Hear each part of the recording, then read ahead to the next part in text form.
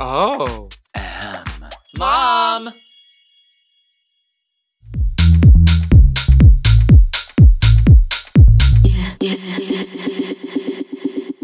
Hey guys, welcome back to Give It To Me Straight, a professional, serious talk show and definitely not just a face. On the show today, we have from Season 9 and All-Stars 4, Miss Farrah Moan. Oh, hi. Hello, welcome to the show. Oh, thank you so much for having me. I'm so excited to be here. I hope my security is up to par for you because whenever I moved here, you made a tweet. Immediately, I announced to everyone, said move to Vegas, and you wasted no time to let me know in the comments about how scary and dangerous it was to live here and how I needed to buy cameras, I needed to buy a gun. And I didn't say gun, did I? I think you did. I'm pretty sure. But anyway. I think you had posted a picture like in front of your house or whatever, and I was like, oh, she's going to get robbed now. Mm-hmm. Yeah. I mean, luckily, every house in Vegas looks exactly the same. But like I photoshopped out the number and everything. But you're looking out. No, and I had already met you before, and I was like, I really, really like her. Mm-hmm. Don't want her to get robbed like I did. Yeah. Y'all, Vegas is a rough place to live. I mean, it's cheap here for a reason. Mm-hmm. But I feel like you are definitely like chaotic good. You know, it's like you mean well. Sometimes it comes off a little crazy cuckoo, but you know, you mean well. The intentions are good. What's that expression? If the shoe fits, or no, that's not it. I don't know what I'm trying to say. I am a little crazy. But I also feel like the way the fans react can also sway the perception of a message.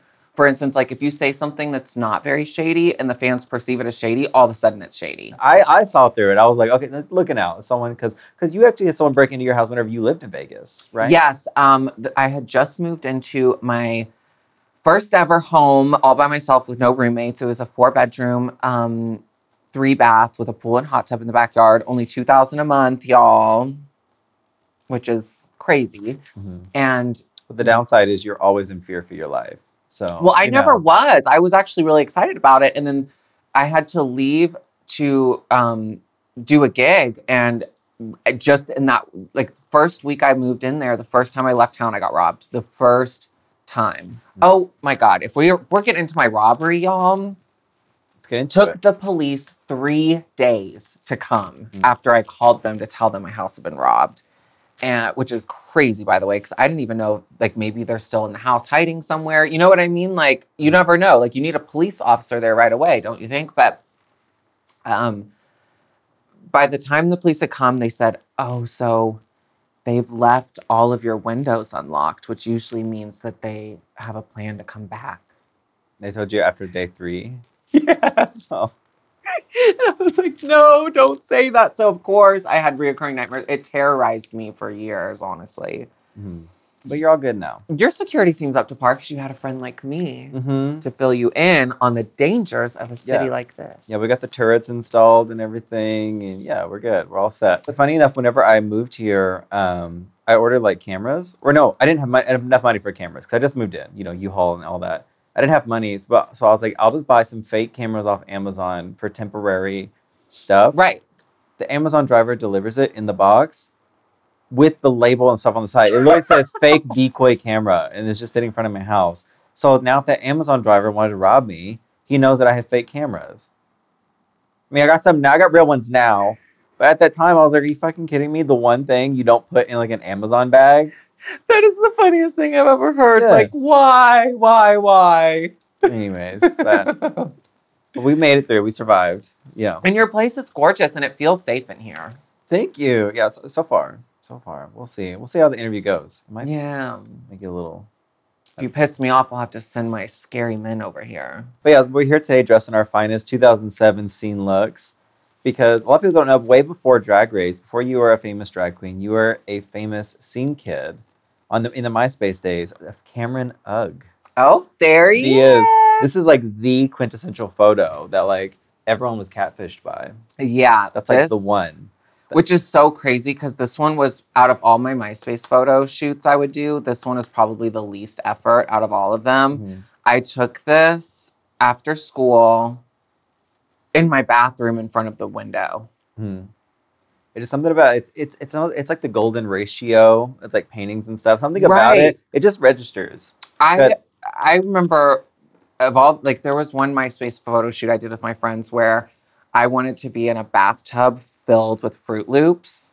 Mm-hmm. And we did that photo, and it was the messiest, grossest, most horrible experience ever in my whole life, in my whole time of ever modeling or photo shooting or whatever. Like, it was the nastiest thing ever. And the photo came out really cute, but like, it's already like when you search Cameron Ugg, you already can't find that photo. Mm-hmm. I can't find that photo. It's buried in my photo bucket somewhere, I'm sure. It's lost media. Somewhere out there, someone in my audience is a 31-year-old girl who has that photo saved on an old computer. Or, so it's someone out there. Someone, if y'all have the Fruit Loop photo of Cameron Ugg. Listen, if y'all have that fucking photo.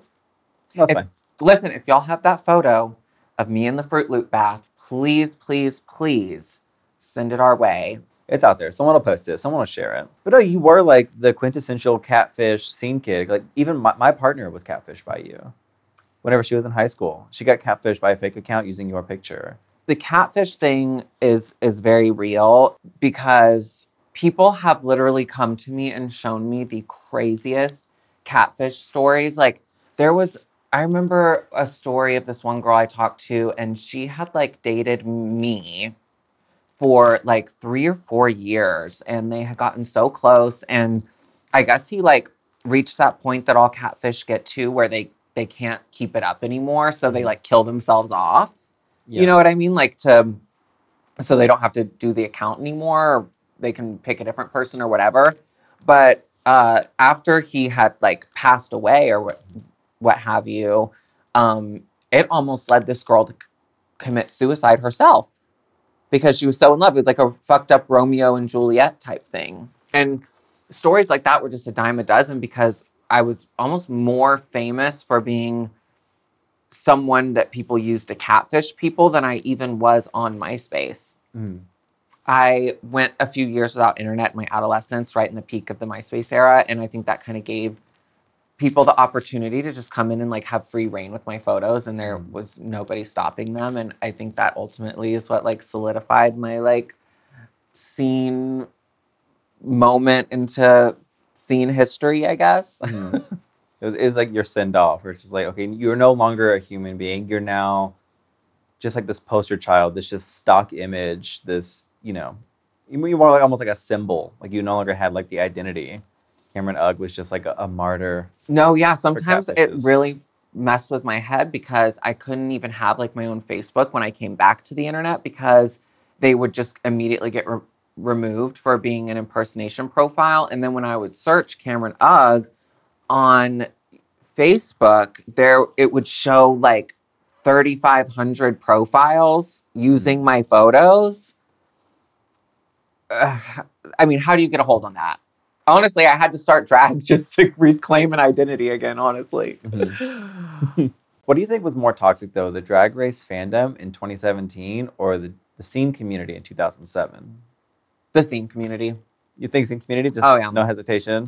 Yeah, I mean, Drag Race fans will like tell you that you're fat and ugly and worthless and to go kill yourself and stuff. But it's different because a lot of times they'll do that from anonymous profiles. Whereas when someone was telling you you're fat and to go die and to go kill yourself on MySpace, it was coming straight from somebody that you probably well liked and respected. Mm. So that was a little rougher, I think. And also, like, I think with the whole MySpace, especially for me personally, I was really young. I was one of the younger people in sort of the internet space that I was in. Mm-hmm. So, there was some very adult drama that I had gotten wrapped up in here and there that I don't think my little brain was equipped enough to handle appropriately. But so in that regard, it was more difficult than Drag Race fans. Mm-hmm. Honestly, Drag Race fans, I mean, if you can get on their good side, they're amazing. Mm-hmm. And I'm on their good side, I think. So I love you guys. Yeah. For now. Yeah. For right now. Well, it's because you were off the internet for a couple of years. Yeah. But now that you're back, I feel like when you take a break from the internet, they forget how much they fucking hate your face and are tired of seeing you. And then they start to miss you. I feel like people always look back with rose-tinted glasses, but but now that you're back online and posting a little bit more, they're gonna remember why. They'll remember. They'll come back around to the hate train, but they'll be back. Well, golly, I really ruffled some feathers with that TikTok ranking video. Yeah, The Drag Race ranking you video. went in on the girls. How'd you not know who Jax was? She's a staple. I still don't know who she is. What season was she on? 15. Oh, so the most recent one. Mm-hmm. Okay.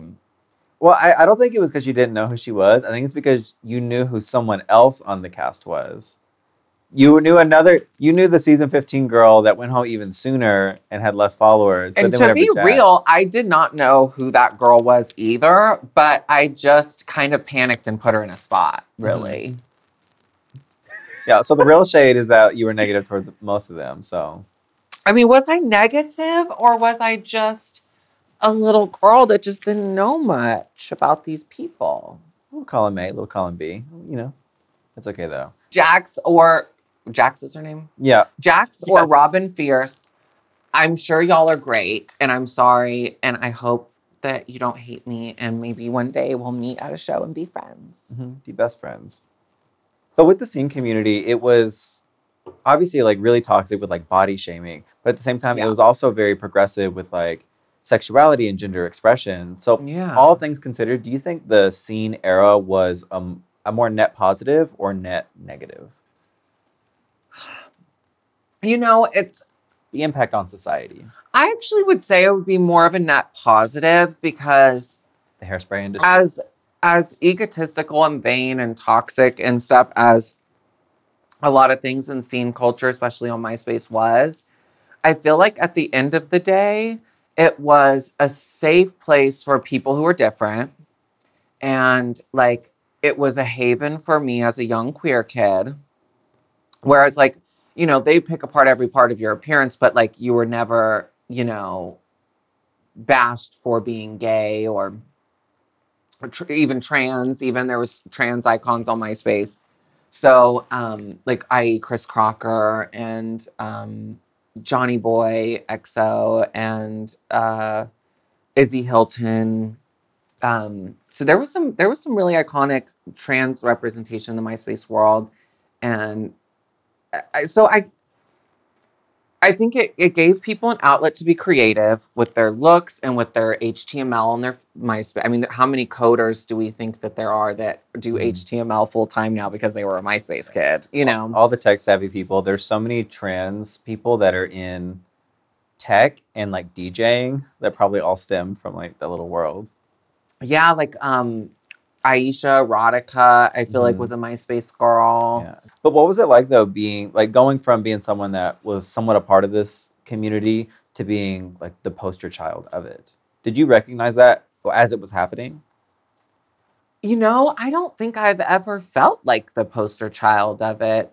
But I guess that's also because during the whole MySpace era, I was friends with all the other big people on MySpace because we were all in the same groups and forums together that were very exclusive that you had to get approved and let in over a whole process. Yeah, no sense. And so I was constantly like associated with and friends with people that were like way more famous than me in that era. But I think going back to what I was saying earlier, none of them disappeared off the social media for a while. So none of them had the same uncontrollable overload of fake profiles being made. And I honestly think those fake profiles is what made that Cameron Ugg image famous. Like, and I feel like it happened almost after MySpace and even when Tumblr started to kind of fade off, like it just kept going and going, especially like once I started doing drag and left Cameron Ugg behind and deleted my old Twitter handle. And, the more Cameron Uggs just came, like they just got to take over and have free reign and just live their little. Yeah. Even me, like whenever I was in high school, like I wasn't like one of the scene kids. And I went to a small podunk 1,200 population town in Arkansas.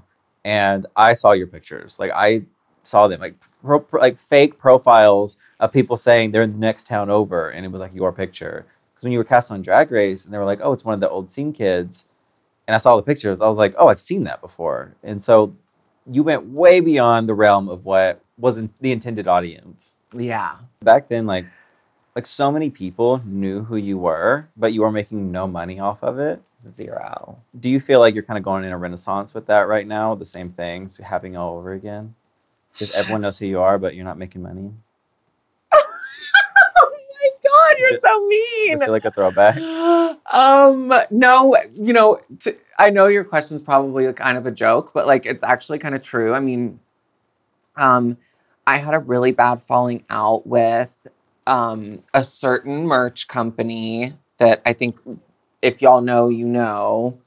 And that kind of like traumatized me out of doing merch. So in my absence from having merch, there has been all this fake merch where like there actually are a lot of people making money off of me as we speak, probably. And I just don't fucking care anymore. But talking about how the scene community was a lot more like progressive with like gender expression and sexuality and stuff, it also allowed you to kind of explore your own like femininity. And there was like times on Stickam where you were wearing Party City wigs and your mom's makeup, not necessarily catfishing, but kind of what's the word?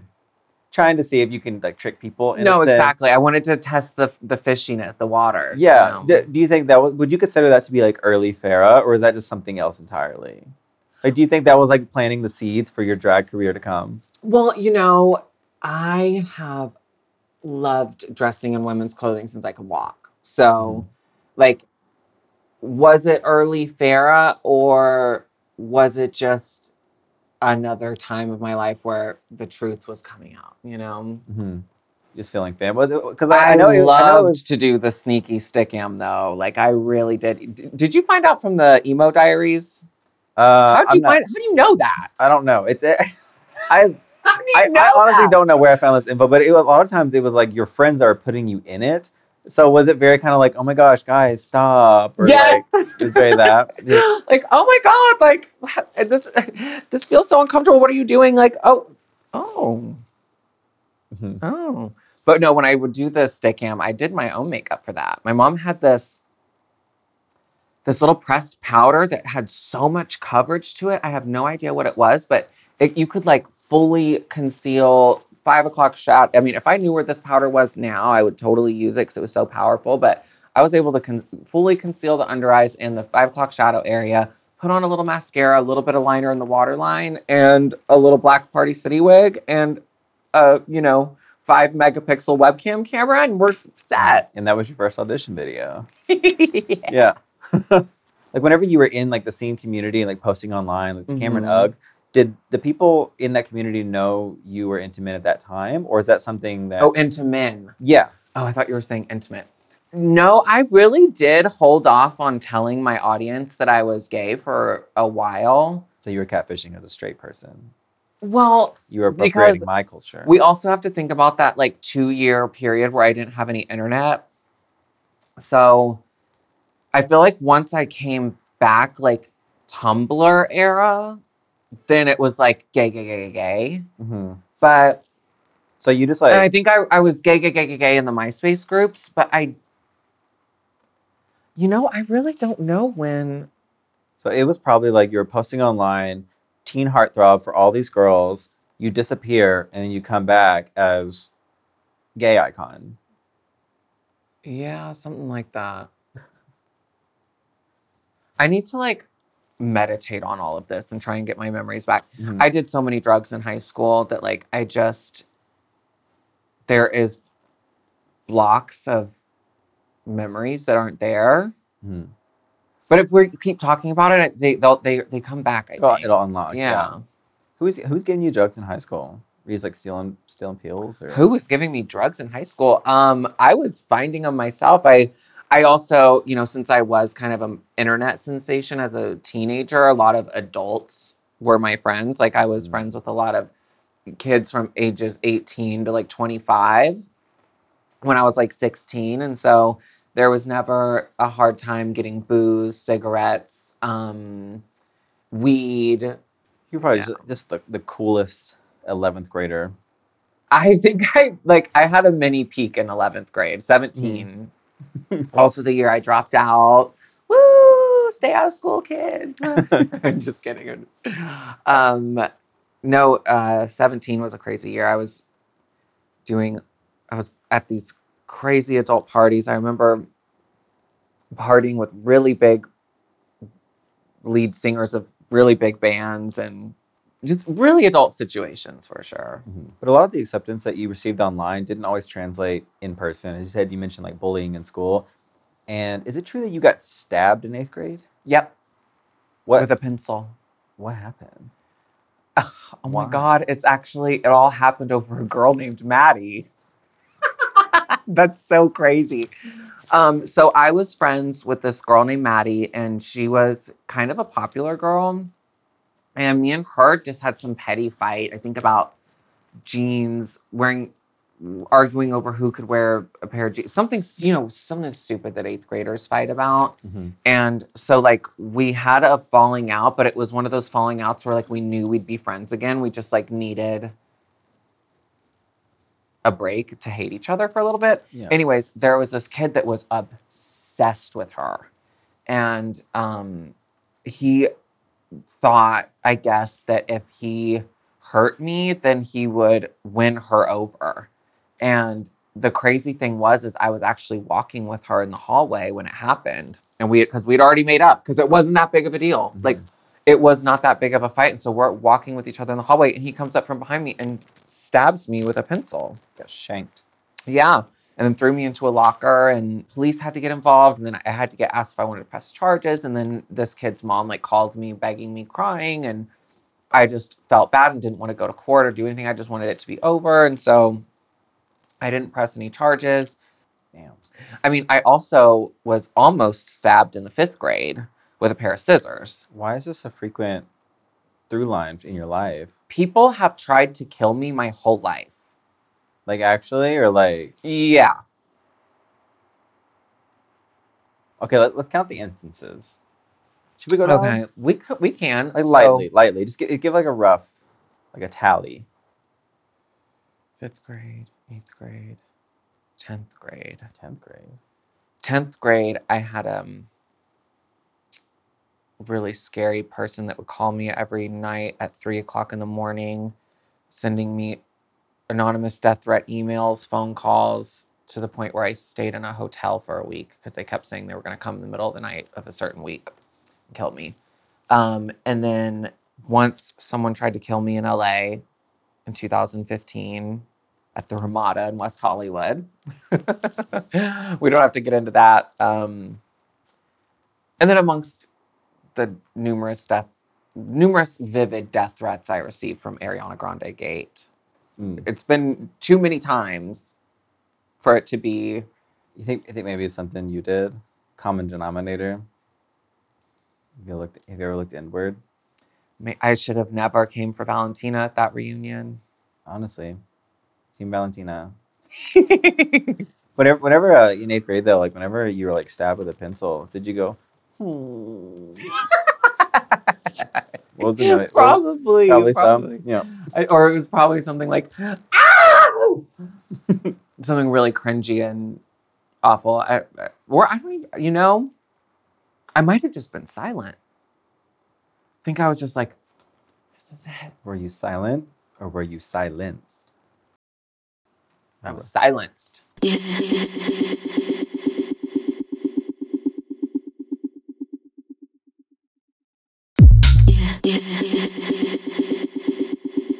Is it just because of like your sexuality is why you were bullied? Was that the main reason for it? Yeah, because I was one of those kids, like I was pretty much forced out of the closet in like 7th or 8th grade. So like I was pretty much for many years like the only out kid in my grade. So Your mom was obviously very supportive of you now. Was she always supportive of you like all throughout this time, or was it like a process? I think me and her had a really hard time getting along until I came out to her, because I think she was like annoyed that I didn't come out to her as long as like she used to just try and force it out of me sometimes, and it exhausting and scary.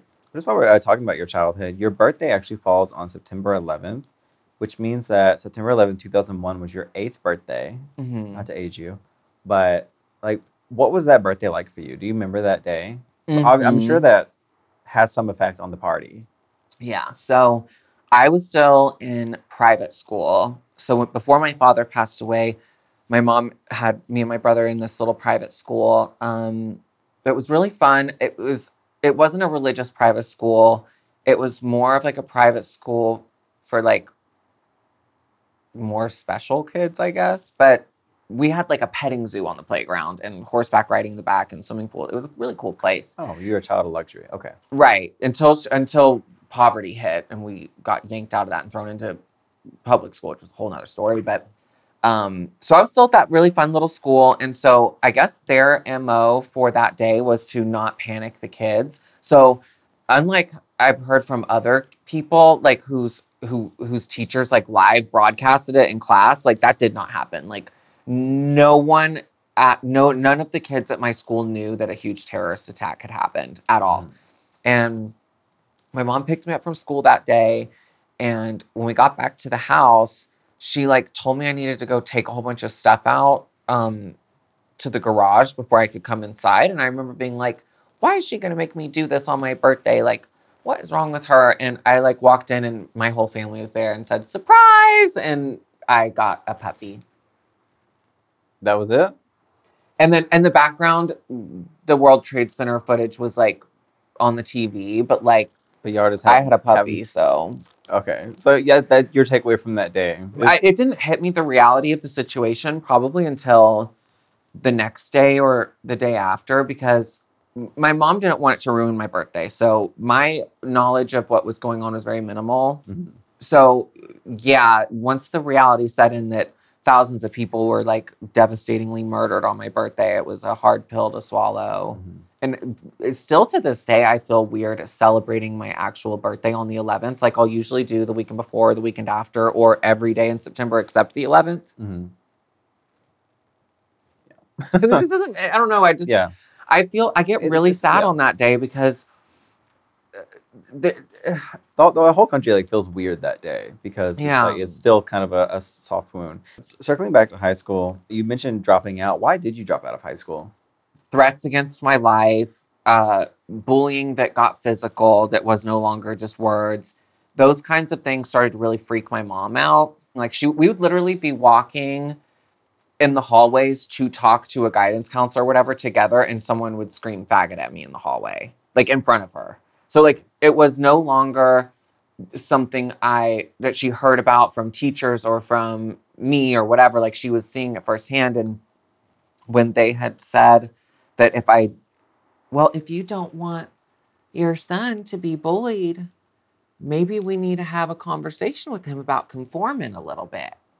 And my mom, for whatever reason, just couldn't stand that idea. And I mean, it is kind of iconic of her, but she was like, no, like y'all said you have a zero tolerance for bullying, not if you're getting bullied, change everything about yourself. Yeah.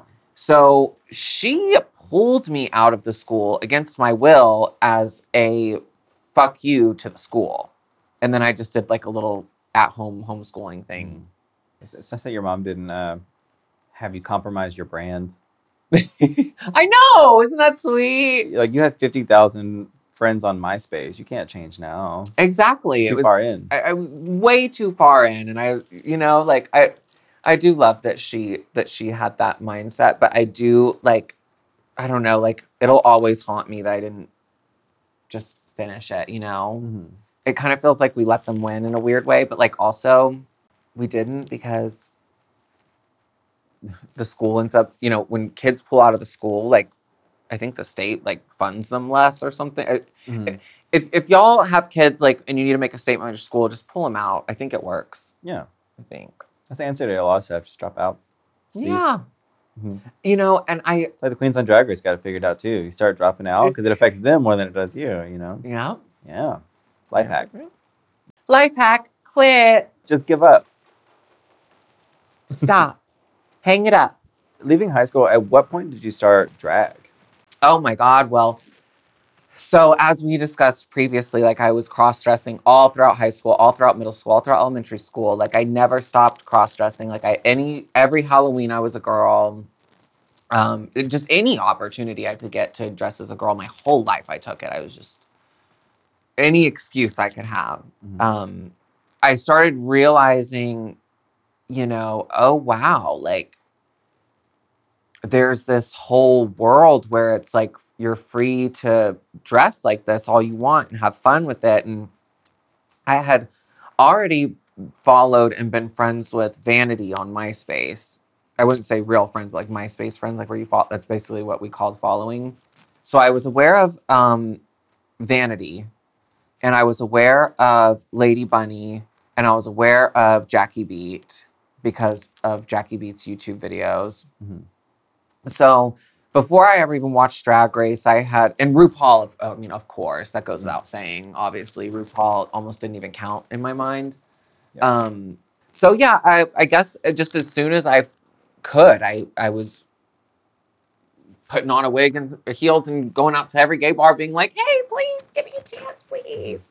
So just like leaving high school, turning 18, and just immediately going out to the clubs and just trying to find drag. Yep. I had a girlfriend that worked at Rich's in Houston, Texas, which is it's still around. It's one of the oldest nightclubs in Houston, and she stole me one of the confiscated IDs out of the security room, and I used that as a fake ID for like 3 years. Until it expired. Until this fucking bitch sold me out to all the gay bars in Austin and got me blacklisted until I turned 21. Damn. Thanks a lot, Cynthia Lee Fontaine. No, the funny thing was that she was like the one girl that had my back in the whole city.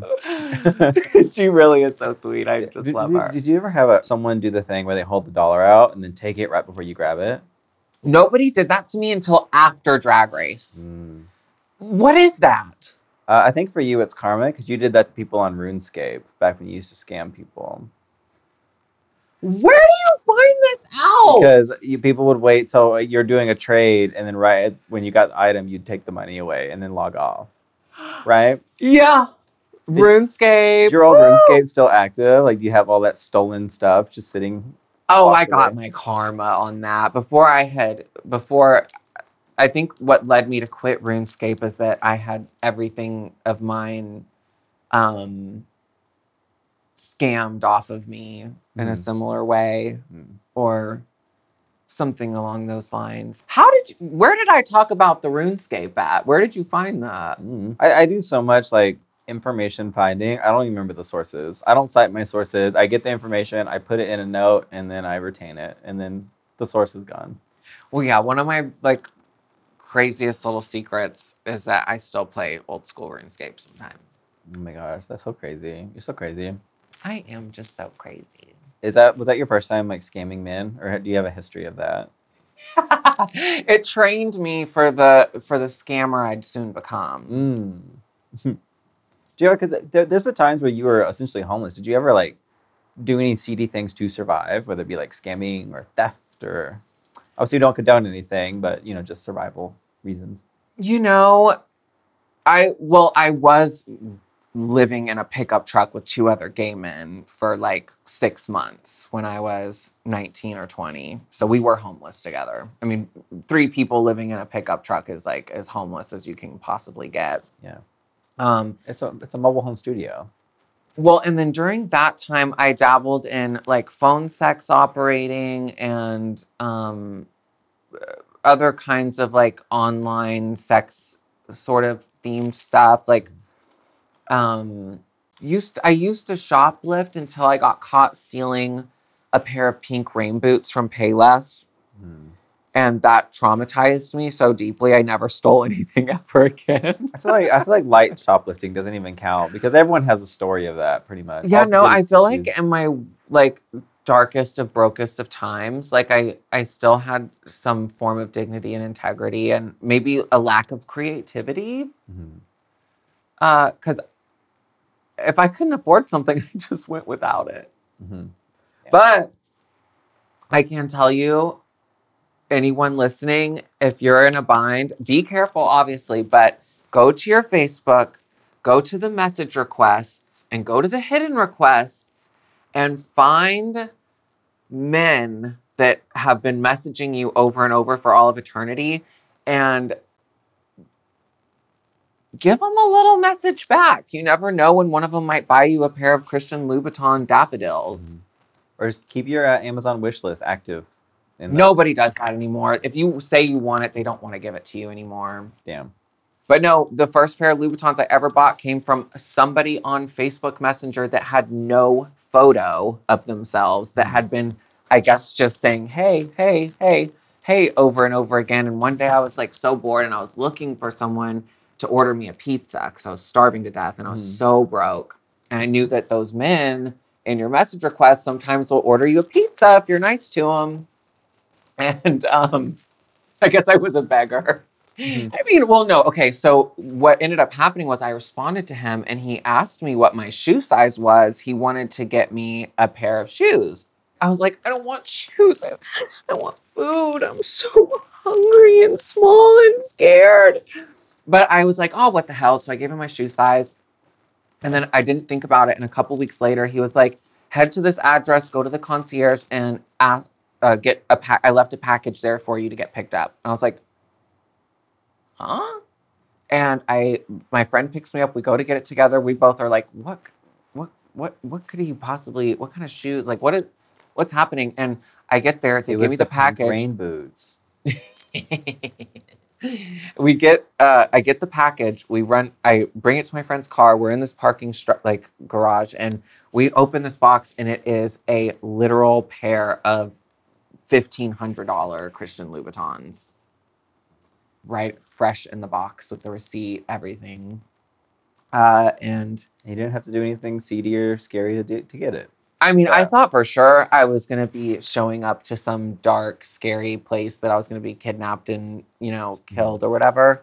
But no, he ended up being a really normal guy. By the time I saw his actual face, he ended up being really hot. We dated for a while. I fell in love with him. He bought me several more pairs of Louboutins. But then once things started to get real, he realized he could never be with someone like me because he was straight and this and that. And he ghosted me forever. And I have not spoken to him since. So the one that got away. Yeah. Shane, if you're watching, I miss ya. But on the topic of both drag and homelessness, whenever you auditioned for Drag Race, when season 9 was filming, you essentially were homeless. Yes, it wasn't when I auditioned for Drag Race. I had a home when I auditioned. It was when I got the call to be on Drag Race. I had just been thrown out of the place I was living and all my stuff thrown in the desert. And I had all of my stuff in storage in different friends' garages. And I was basically living, I moved in with my boyfriend, kind of, who was living in a room for free with this older lady. So I had a place to lay my head at home, but I was very much displaced, to say the least. And I almost said no to Drag Race because of it, because I was like, there's just no way I'm going to be able to pull this together. Honestly, without Chase and Sean Magby, who I don't know if you've met, she's a drag queen here in Vegas. She kind of took me under her wing when I moved here and was my first ever version of a drag mother. And between both of them, they really helped me pull everything together because they were just you can't say no to this. If you say no, they'll never ask you back. And I just was I just don't know I'm going to do it. I was just so lost. I was in such a dark place and my self-confidence was so shattered. My motivation for staying each episode was to have food and a bed to myself to sleep in. That was my motivation. I was I don't have to worry about my living situation as long as I can just make it another episode, make it another episode, make it another episode. But at the same time, too, it also was a hindrance because you were trying to get ready for Drag Race while being homeless. You don't start the competition on your best foot, so. Right. Well, your confidence isn't there. Your funds aren't there. Well, we saw that. But between high school and Drag Race, you went through so much. Was there certain catalysts for all these negative things that were happening to you? Or there was a few catalysts. So I would say the first mistake was this friend I had named Sarah, who was 25 when I was 17, but for some reason was wanting to be my best friend and hang out with me all the time. And then there was a time period where I didn't realize she had done this, but she had made a escorting profile in my name with my photos without telling me, and then told me I was going with her to a job one night. But really it was someone she had signed up. She basically essentially trafficked me. So she, At 17. when I was 18, she was like, "Oh, this guy says if you sleep with him, he'll give you like $900." And I was like, "Oh my God, 18 and broke." I was like, $900? Sure, I'll do it. But then afterwards, she kept the money and was like, "Well, you owe me for this, this, and this, and this." And she kept every single dollar of it.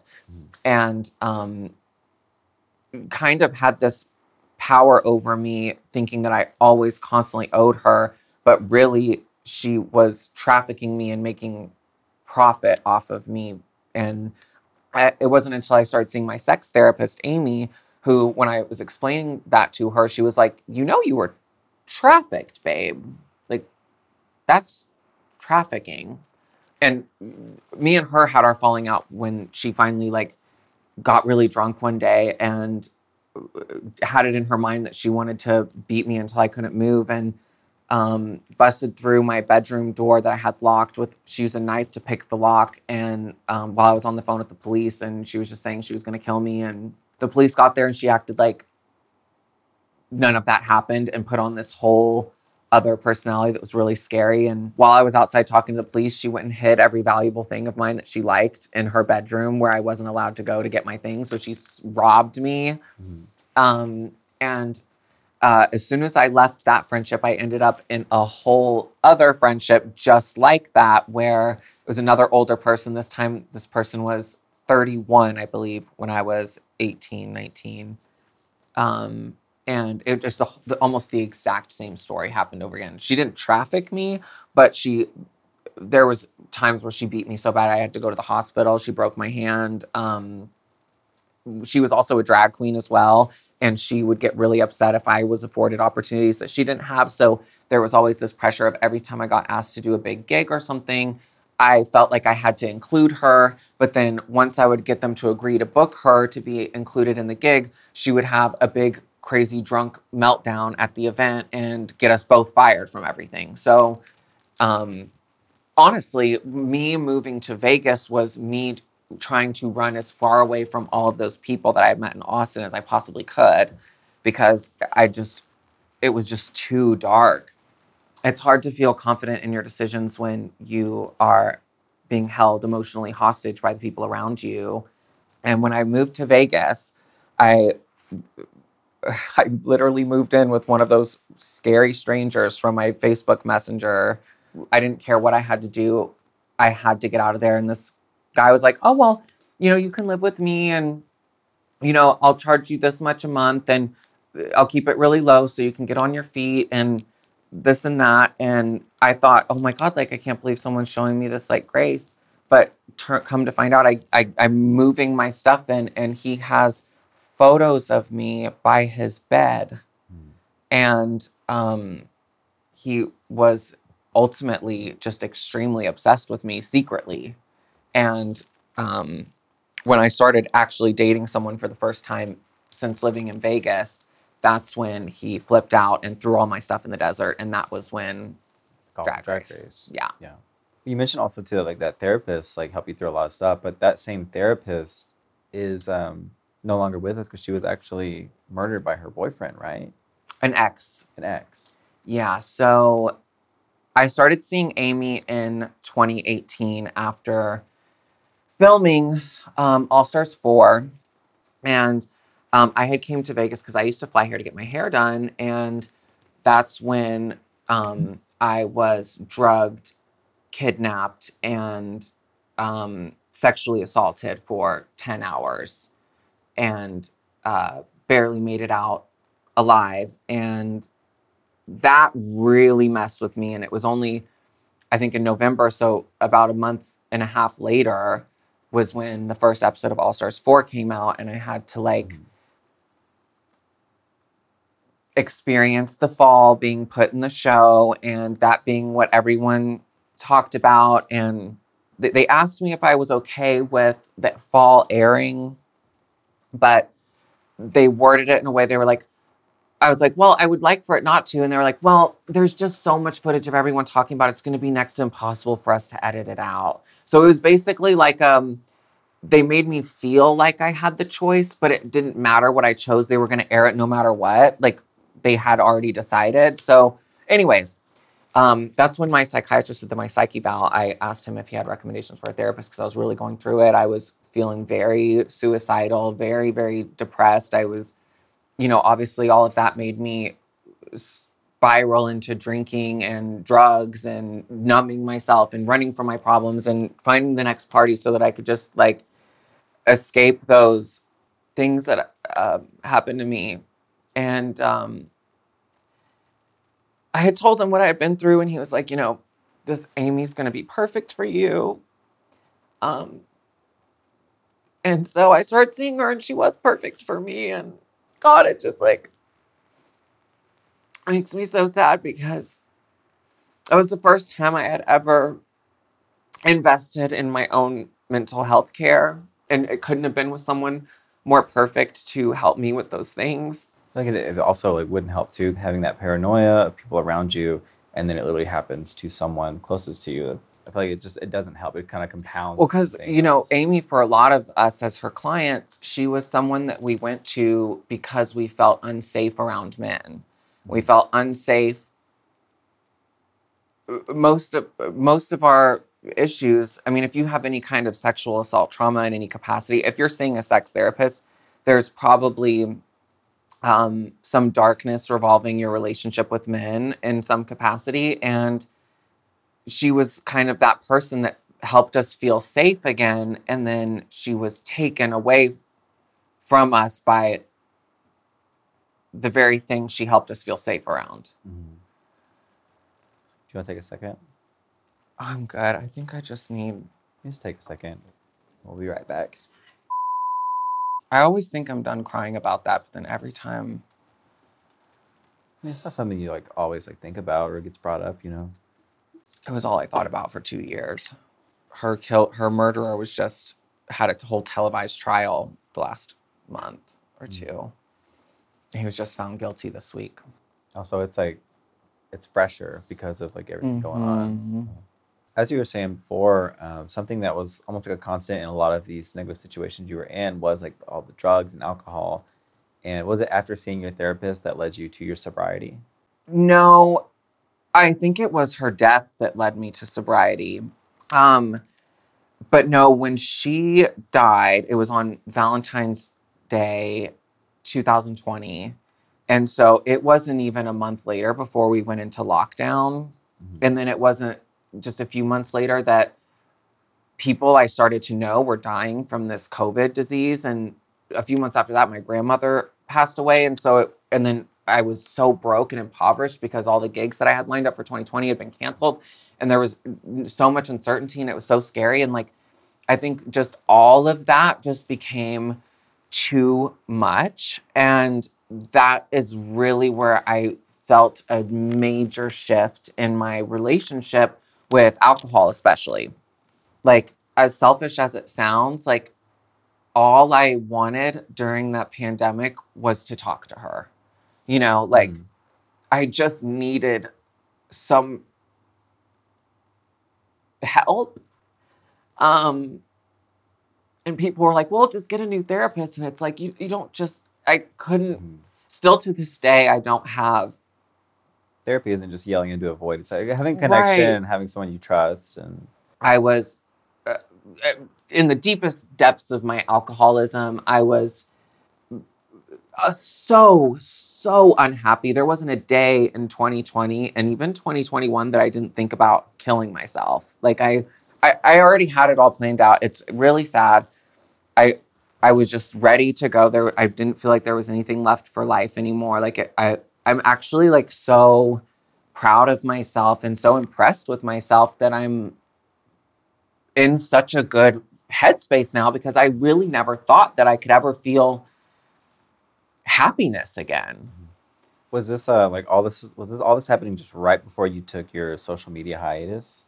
I slowed down on social media after Ariana Grande Gate at the tail end of 2019, like September, I think it was, late September 2019, because that was just a huge wake-up call for me, and it really honestly scared me a lot, and it really made me not feel safe on the internet anymore. I'm so glad I was able to talk to Amy about that when that happened, but it wasn't even, 6 months later that she was gone, and the pandemic happened, and you know what I mean? Like, I'm the kind of person, like, I want to post on social media, and if I look happy, I want it to be because I'm authentically happy. I don't feel good about myself pretending to be something I'm not. Mm-hmm. I knew that I was so mentally unstable. I could feel how mentally unstable I was, and I was like, if I am active on social media while I feel like this, I will say and do things that I'll never be able to come back from. I don't trust myself enough to not take things to dark places. I mean, y'all, all of y'all watching at home, y'all know how crazy I was on Twitter in 2020 and 2021. I came for every single girl that did anything in public. Like, I was, and that was already negative. It might have been fun for y'all as viewers and Drag Race fans, but because it's fun, juicy stuff. But like, I was so miserable and I was very unhappy. And those things don't come from someone that is experiencing love or self-love or anything like that. So it's not a happy person. So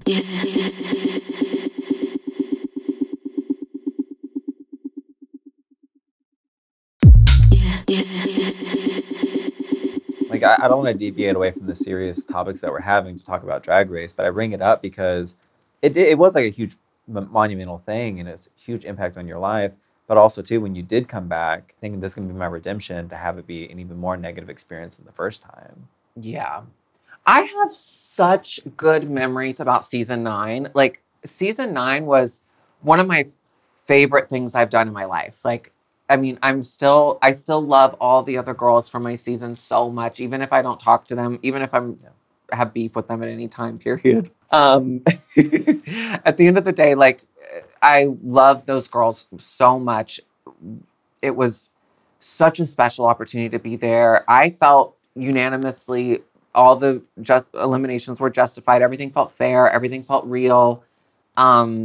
It was one of the most beautiful experiences of my life. So there was no amount of warning me that other Rue girls could have done, which they did, to not go to All Stars. I was going to go. And I was like, I'm going to be they're not going to fuck me over. They love me. Because they had just flown me out to meet Christina Aguilera. They had her impersonate me on season 10 and do her, oh, Rue. Like, I was just like, oh, they would never do me wrong.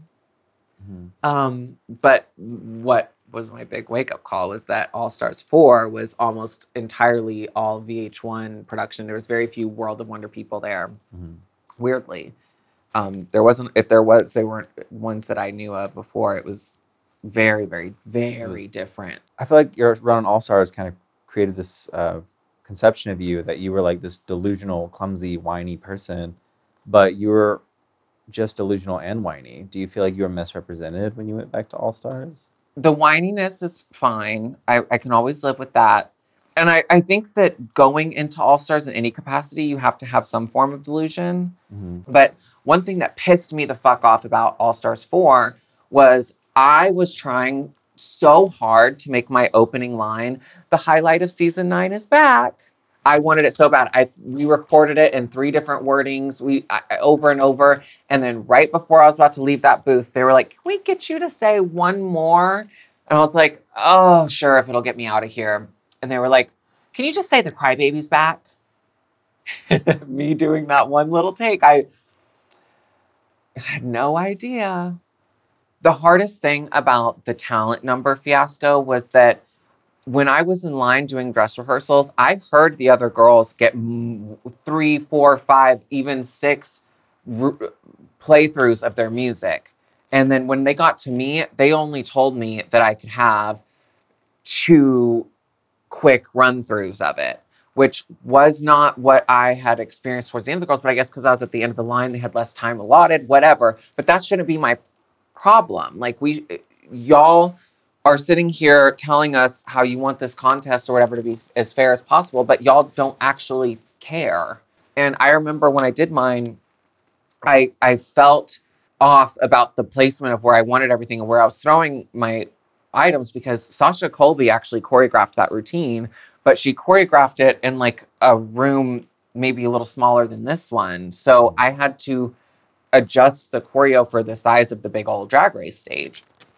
And they were like, well, that's just it. That's all the tries you get. And I kind of threw a fit about it. And they were like, well, here's an iPod. You can go practice this in the corner over there. And they put me in a corner by a bunch of computers that had a bunch of wires on the ground and were telling me to rehearse my burlesque performance with earbuds in my ears with an iPod shuffle, where every time I was taking a glove off or something, the earbuds were flying out of my ears. And so at that point, I was already like, I just don't feel very good about this. And then, of course, during that dress rehearsal, they're supposed to take down where everything is supposed to be, all your props. Both of my takes, they didn't have the props in the right spot where it was supposed to be for my choreography. So in my mind, I'm getting paranoid and feeling like they're trying to set me up to get me to fuck up, to get me to go home. And like, that's what is so messed up about this whole experience with All Stars for me, is that I feel like I was just taken advantage of and used for storylines. Like, I didn't feel like I got a real fair chance to really show my talents or anything. And I mean, even in the episode I got eliminated in, they kept showing a clip of me doing this dance move, when that dance move, like, they just kept repasting the same clip in that performance to make me look bad. But like, there was no reason why I should have been. I will die on this hill when I look at like Gia Gunn's performance, Manila's performance. I mean, there were several other girls in the girl group challenges that were way worse than me and Monique Hart. I actually don't even understand how Mo got in the bottom that episode either. It's just so weird, y'all. All Stars 4 was so weird. And every girl that I've talked to that was on All Stars 4 with me, we all felt like it was really, really weird. So, yeah, that didn't help with my mental turmoil at all. But in these like past couple of years, like especially with taking like social media hiatuses and all the stuff you were going through, like you spent a lot of time like reflecting, and now you're starting to come back to social media. But like, what's changed for you in the past few years? Well, in 2019, unbeknownst to my like following, that's when I had made the decision to live my life as a woman. Was that like a long time coming, or was there something that helped you come to that realization? It was a forever coming, I really do think. The times in my life where I tried to suppress my trans identity, it was because I felt if I ever did it, I would never be on Drag Race. I'd never be successful. I'd never be able to have a job again. You know what I mean? Like, back in my day, like, the trans people that were brave enough to be open and out and stuff were very, ostracized from society, in my perception, at least. When you're young, you don't really know the full extent of the gay community or whatever. But no, so like I remember one of the things that made me so viral on my season, what got my Cosmopolitan video, all those views, was that I had a very dramatic male to female transformation. I feel like that's where a lot of the fascination with drag is stemmed from, is seeing like a man turn into like a hot girl. And so I felt like if I had taken away that part, that I wouldn't ever my dreams would never come true. And it just, all these really shallow, superficial things holding me back from it. That's sad to look back on. But I think what my breaking point was, where I like could not take it anymore, was having a male persona felt more like drag than having to do drag. And that was when I just like couldn't do it anymore. Like, I was like, if I have to buy one more pair of men's pants or figure out what kind of jackets and accessory, like trying to figure out how to be a cute boy was so much harder for me and came so much more unnaturally, and to the point where it was like, I wish I could just go out and drag right now. Like, the thought of having to dress up as a boy is just so stressful to me. Like it stressed me out so much, and I resented every masculine feature about my whole life. My whole life. Like I've always resented my facial hair. I've always, like I remember at age 3 and 4 and 5 wanting to sit down to pee because that's how girls did it. And like telling my mom I was going to be a girl when I grew up and like all those kinds of things. Like it was always just there, So I just needed to feel free. So it got to the point where like drag wasn't just a career, it wasn't just like a hobby, but like it was almost like your equilibrium. Like you felt more. It was the only time I could like really feel at home in my body. Mm-hmm.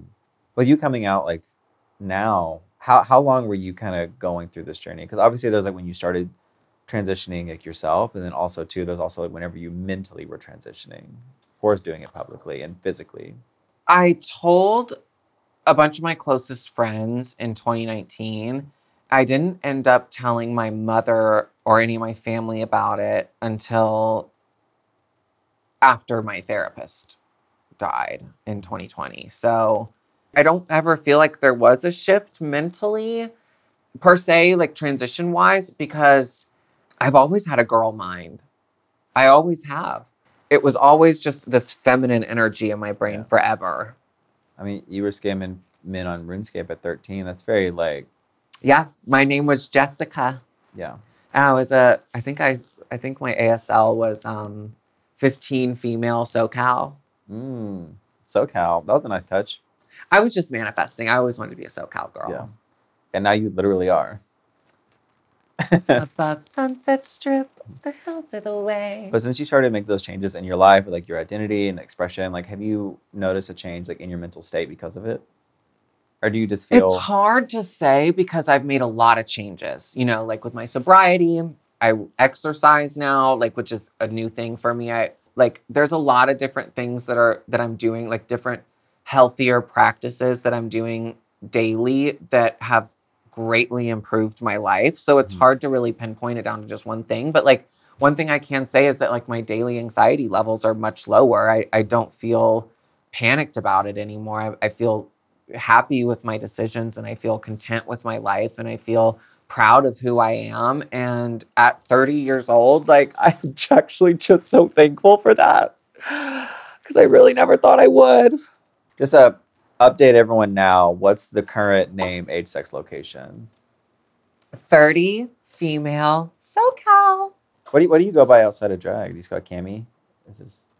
I don't know. It's so weird. I have no desire to legally change my name because I think Cameron is such a cute name. And whether I was going to be born a boy or a girl, that was the name my mom had chosen for me. So it seems silly to change it. Yeah. It doesn't bring you like dysphoria. Yeah. Because Cameron Diaz is just one of my like biggest icons. Love her. Yeah. So if Cameron is cunty enough for Cameron Diaz, who am I to fight it, Yeah. We're almost at the end here. I only have one more question for you. Probably the most important. Why are you so obsessed with red dye number 40? How does she... Okay, that you got from my Twitter. I have a deep hatred for red dye number 40. I'm very against it, but I'm also obsessed with it at the same time. Like, it's so crazy. It's the one thing that I'm allergic to, but it's the one thing I crave the most in this world. Oh, it's an allergy thing. Mm-hmm. Why do you crave it so much? Because you can have it? Well, that's what the doctors told my mom when I was a child. They were like, she's going to just crave it forever. But as soon as I eat a flaming hot Cheeto or something, like it shuts my brain off and I'll just disassociate and I'll have a really hard time focusing. And I think that's why I like it, because sometimes it's nice to turn my brain off. But I also hate it, and I also think that it should be banned from all food in the U.S. because I've had a flaming hot Cheeto in Australia and in the U.K., and they don't use the red dye in them, and they taste exactly the same, maybe even a little better, and your fingers don't turn bright red for 3 days. So I don't know a lot of people that have personal beefs / obsessions with food colorings, but... Yeah, red dye number 40, I'm coming for you, bitch. Well, on that note, that is the end of my card and the end of the time that we have today. But before you go, I did want to give you something. This is a gift for 14-year-old Farrah from 2007. This is the Best of Taste of Chaos 2 because this is specifically the 2007 version. Because that was the year that you got to go see that tour. That was my first emo show I ever went to. Mm-hmm. It was Under Oath, Chiodos. 30 Seconds to Mars, Seosin. Mm-hmm. Oh my God! They should be all on there too. But yeah, that one was not an easy one to find. But yeah, 2007, Taste of Chaos. It's a little piece of memory to take home with you because no matter what changes you go through in life, you have to remember where you came from and remember that you ain't shit and you never be shit. But you will at least have the music to remember the best of times. Oh, Yeah. I love this. So you're back on social media though. You're hitting it again. You're coming back strong. Where can people find you? Do we have any shows coming up? Are you more socials that are active? What's your RuneScape handle? Where can they find you at? You guys can find me on Instagram at my original handle at Farrah. I'm not really posting much on Twitter anymore since Elon Musk took it over. It just feels like a dark place, but y'all can still follow me at Farrah. You're not super active on X? I'm launching my Twitch channel soon, so it's also going to be under the same username. If it's out when this is published, then y'all will see it. If not, it coming soon. And TikTok. I'm not allowed to have Moan anywhere on my name or profile because Moan is a bad word on TikTok. So the username is, I think, Farrahized again. Mm-hmm. But you can't search Pheromone, so. Well, I mean, with your new identity, you can just change the spelling of moans. Oh, M-O-N-E. Mm-hmm. There you go. And you can find me right here on this channel. Make sure to like, comment, and subscribe so you don't miss an episode. And join us next time whenever we have somebody else. And yeah. So then, thank you so much for having me, Maddie. Thank you. By the way, this was so special. Thank you for making time in your busy schedule. I know you got a lot of us sitting at home and playing RuneScape. So, thank you for taking the time. You shady bitch. But yeah. Bye, guys. Cut. Yay! Done.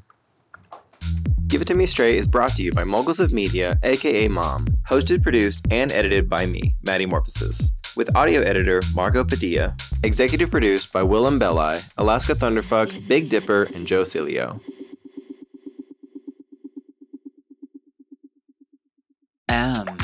Oh. Mom!